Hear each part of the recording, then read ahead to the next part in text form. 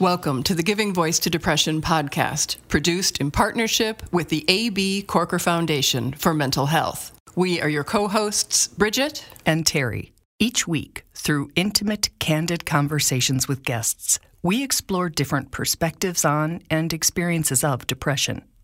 We keep it real because the illness is real. We keep it hopeful because there truly is hope, in spite of what depression tells you. We are not experts or therapists. We are sisters and best friends who live with depression and have interviewed hundreds of other people who do as well.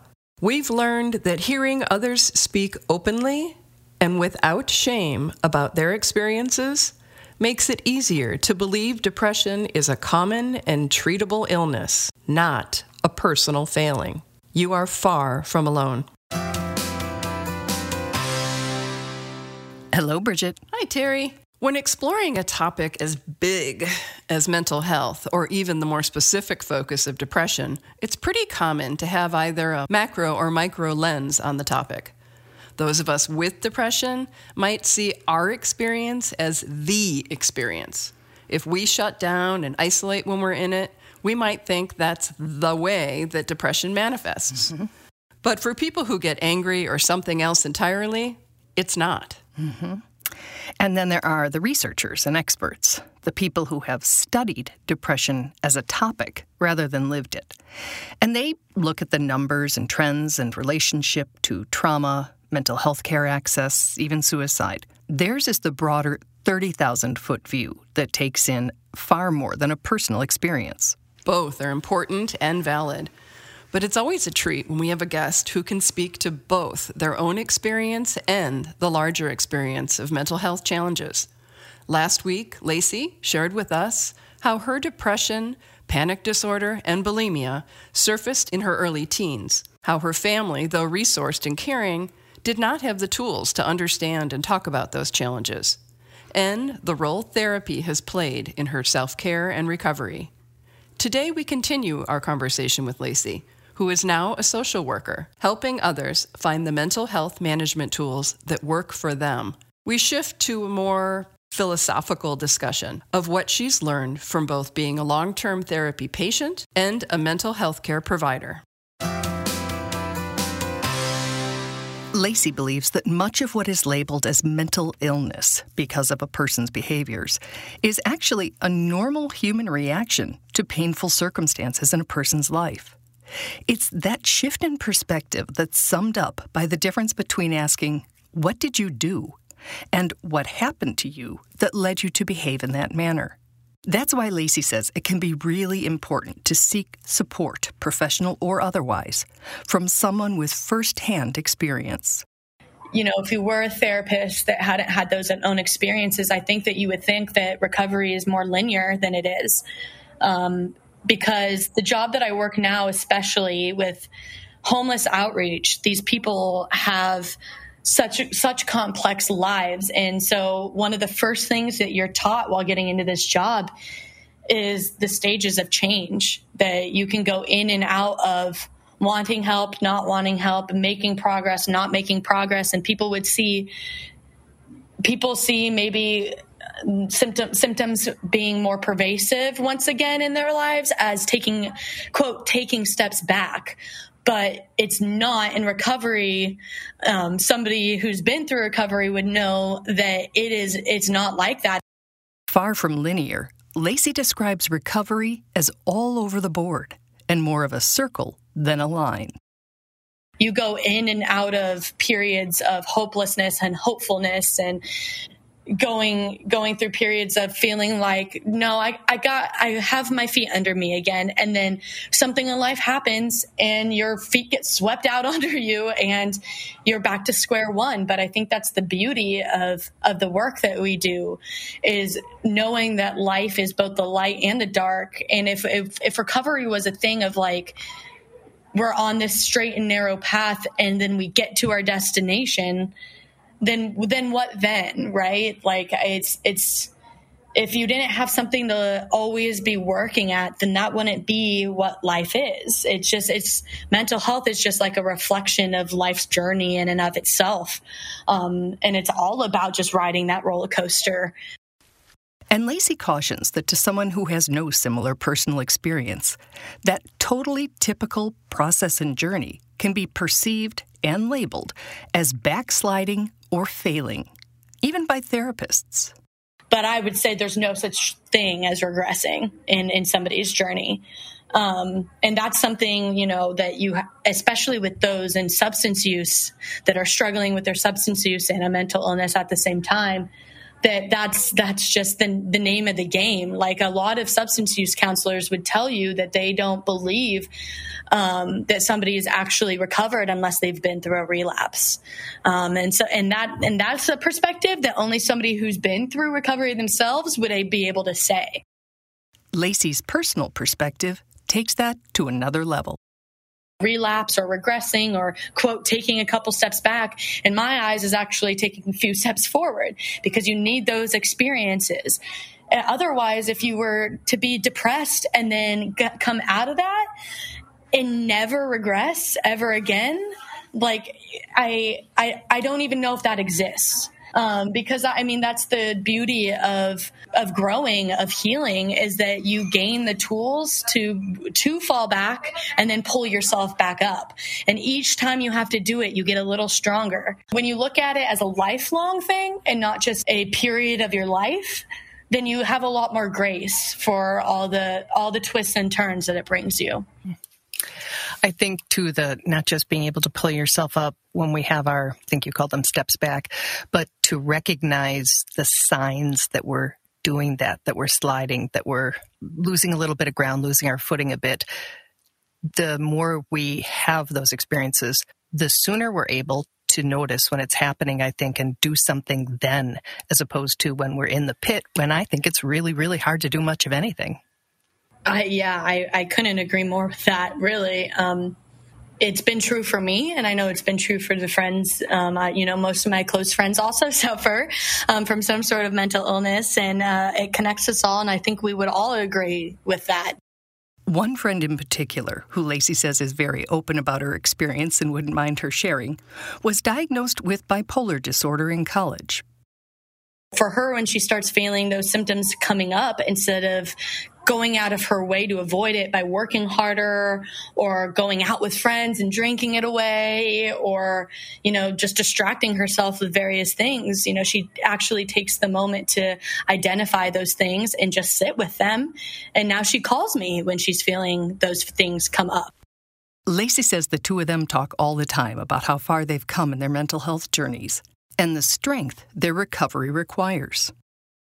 And I say strength, but, it's our own version of strength, and that we know that there's strength in weakness, and that we're able to hold on to that weakness and not avoid it, not run from it, and have it be something that basically is another excuse to bond with people, to reach out to the people who love you despite the things that you're feeling, or even because of the things that you're feeling. Those dark parts of my friends are the reasons why I'm so close to them. And I love those parts of them just as much as I love the parts of them that society deems more acceptable. I couldn't agree more with that. Interesting. So when a total stranger called you and asked if you would like to talk about depression on a podcast, was there anything that you thought, I want to make sure I say this, or this is something that I know that I think people need to hear? The audience pretty much is people with depression, hopefully also people who want to better support people in their lives who do have it. I would say, as far as people who are wanting to help others, or even just like people with depression who are wanting to explain to others how to best help them, is I would say that most people in my life, when I bring things up like this, or at least in the beginning, the awkwardness that surrounds these conversations, because people don't know what to say. They feel like they need to say something that will fix it, something that will help that person, like in that moment. And I think in that case, the most important thing you can do is recognize that there is no perfect thing to say, and that person just needs somebody to sit and hold space with them. I was really, really, really looking for somebody just to let me sit next to them and cry, and get a hug and be told that it was okay to feel whatever I was feeling, and that person didn't need to understand it. Another really helpful and important message for anyone trying to support another person who needs us is to never ever assume that letting you know they're struggling is an easy thing. And for those of us wanting and needing support, I think it's very important for people who are going through it to find somebody, whether that's a therapist or a close friend or a family member that can be trusted, to just tell them, like, look, hey, when I'm going through this, I just need somebody to help hold space for these emotions because they're bigger than me sometimes. And if you have just one person that you feel like you can do that with, like it makes an astronomical amount of change. Which Lacey, like all of us listening know, is really in conflict with what our minds are telling us at that point. It's telling you that you're alone in those feelings, that no one else is feeling the way that you're feeling. And that is true because it's a completely individualized experience. But I think once you accept that and know that the generalness of it, the feeling of each one of us is going through a different experience, but we can come together in that feeling, is important. Given how difficult the ask for support can be, Lacey offers some language that people who want to help can use to make it a bit easier. I guess people who have somebody with depression in their lives shouldn't ever make something sound easy like that, right? Like recognizing, I know it's going to be the hardest thing that you've ever done, but I need you just to tell me, right? And I won't try to sit here and fix you. I will just listen. And then whatever you say that you need for support, I will do, whether that's like just standing by, whether that's helping research for a therapist, whether that's, starting to go on runs. Like exercise was a huge factor in my mental health. And so the list goes on how you can support somebody. But I just feel like people feel like they need to have the answers, and you just really don't. There is no answers in this, because it's such a unique experience to each person. And really you can't ask somebody directions to a place they've never been. Did you catch that? What a great phrase. You can't ask someone directions to a place they've never been. Very interesting. So if we're not to have the answers for other people, because they're hard enough to have for ourselves, what are some good questions to have? My first question always is, are you looking for advice? Are you looking for solutions? Are you looking for somebody to hold space? Because I think that we're, at least my experience, that the answer to that depended on the day and what I was feeling at the moment. I'd have people trying to tell me what to do all the time in my depression, of just like, well, just get out, Joe, go outside, just do this, just do that. And I, would a lot of times think to myself, like, I'm not asking for your solutions. I just want you to listen. If you're a regular listener, you recognize that as one of the most common comments from our guests. Yet we'd bet that an awful lot of people would be very surprised and probably relieved to learn that. Because, a lot of the times, really, the simplest solution, quote unquote, in those moments is really just to be heard. Once you get that off of your chest and your heart, like, that's why journaling works so well for people, is just putting it out of your head and onto paper, or having somebody else hear you. Just getting it out of your system is such a release for people. That's why therapy works a lot of the times, even with therapists that don't have the answers. Because as those of us who've been in therapy for a while have learned, we know ourselves and our needs better than anyone else. Although we may need help reconnecting with that intuition when depression and other things off-center us. When I'm in therapy, I end up speaking so much about my experiences that I come to my own solutions myself. Because I truly believe that we have whatever we need within us, and that the best therapists, the best friends, the best family members are people who are just there to help you see those things. One common conversational mistake made in many situations, not just conversations about mental health, is the reflex to try to demonstrate understanding by sharing a similar story. But Lacey says that can end up closing a door that is much safer left open. For example, like when my grandpa died and I was trying to talk to my friends about it, they would say, I know exactly how you're feeling. My grandpa died and blah, blah, blah, blah, blah, right? And I would just think to myself, I don't want to talk to you about your grandpa right now. It's about my grandpa, and you don't know my grandpa. You don't know the love that him and I had. It's not the same. Lacey says she understands that people have really good intentions when they talk like that, and that they're just trying to use their experience as a way to connect with another person, in theory. In reality, they're just ostracizing them and making them feel as though, like, the conversation is being turned away from them. And somebody who's suffering from depression, who is already having a hard time bringing those things up, making them feel like it's about you and not them is going to make them feel like, well, why did I even bring this up to begin with? I can barely even contemplate my existence, let alone your existence and your feelings right now. So I guess now that I say all that, it's more of what you don't say than what you do say. I think the less words in this circumstance, the better. The more you can get them to talk, and the less you talk, unless they're specifically asking otherwise, is important and something that I think is very undervalued. I would agree, because the average human isn't heard. You know, you might listen to them, but hearing them is such a different thing that when we have the opportunity to do that for someone, it is a gift, and it in itself can be healing, I think. Oh, yeah. A lot of my clients have never been heard by a single individual in their entire lives, and it makes them very angry. And, you know, anger is a secondary emotion. And a lot of the times that first emotion is just sad, is depressed, is hurt.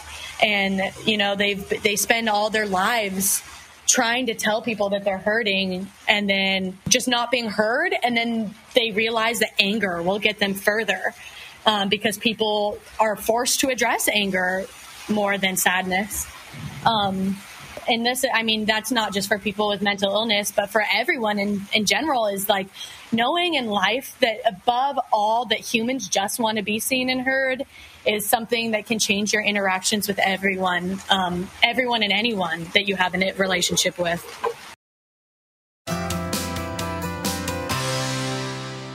Wow. Right? So much there. Riding the roller coaster of life. Mm-hmm. Indeed. And that life is both the light and the dark. Mm-hmm. And I like that notion that, you know, sitting and holding space and supporting somebody, you don't have to fix it. You don't have to know what to say. There isn't a right thing to say. Mm-hmm. You know, that's just, I don't know, more doable. It's, I find it a relief, to be honest. I think so, too. And, yeah, that it's not just that you don't know the right thing to say or do, it's that there might not be one. Yeah. And that your best bet is to just simply be there and then ask, you know, how can I support you? What can I do for you if, in fact, you want me to do anything? And if they have, you know, she gave a great list, right? Help them find a therapist, be on standby. I thought that was a great one. So, yeah. And also when Lacey said, when we look at our mental health journeys as lifelong versus sort of like an incidence, that we can have more grace for and with ourselves. Mm-hmm. And less judgment when it, like, bubbles back up again, right? Mm-hmm. Yeah. Excellent. You started out this episode talking about the distinction between what happened to you versus what's wrong with you. Mm-hmm. And that's actually the title of Oprah's newish book. It's called What Happened to You, and I'm about 75% of the way through it. And I'm finding it super educational, and that it's constructing a new framework to hold trauma in kind of a more self-loving lens. I'm really enjoying it. It's a little triggering, and it's packed with lots of examples and just a lot of everything. But I recommend it. It's called What Happened to You. Interesting. Thank you. Thank you, Lacey. Greatly appreciate the time you spent. And I don't know if anybody noticed at the end of this episode, but the skies opened and it just started pouring while she was sitting out there with her laptop. So we were done with the interview anyway, but it was great that she was able to just close it and run. And good for her for knowing that she needed a break and to refuel and change of scenery and everything. It's a good modeling. Indeed.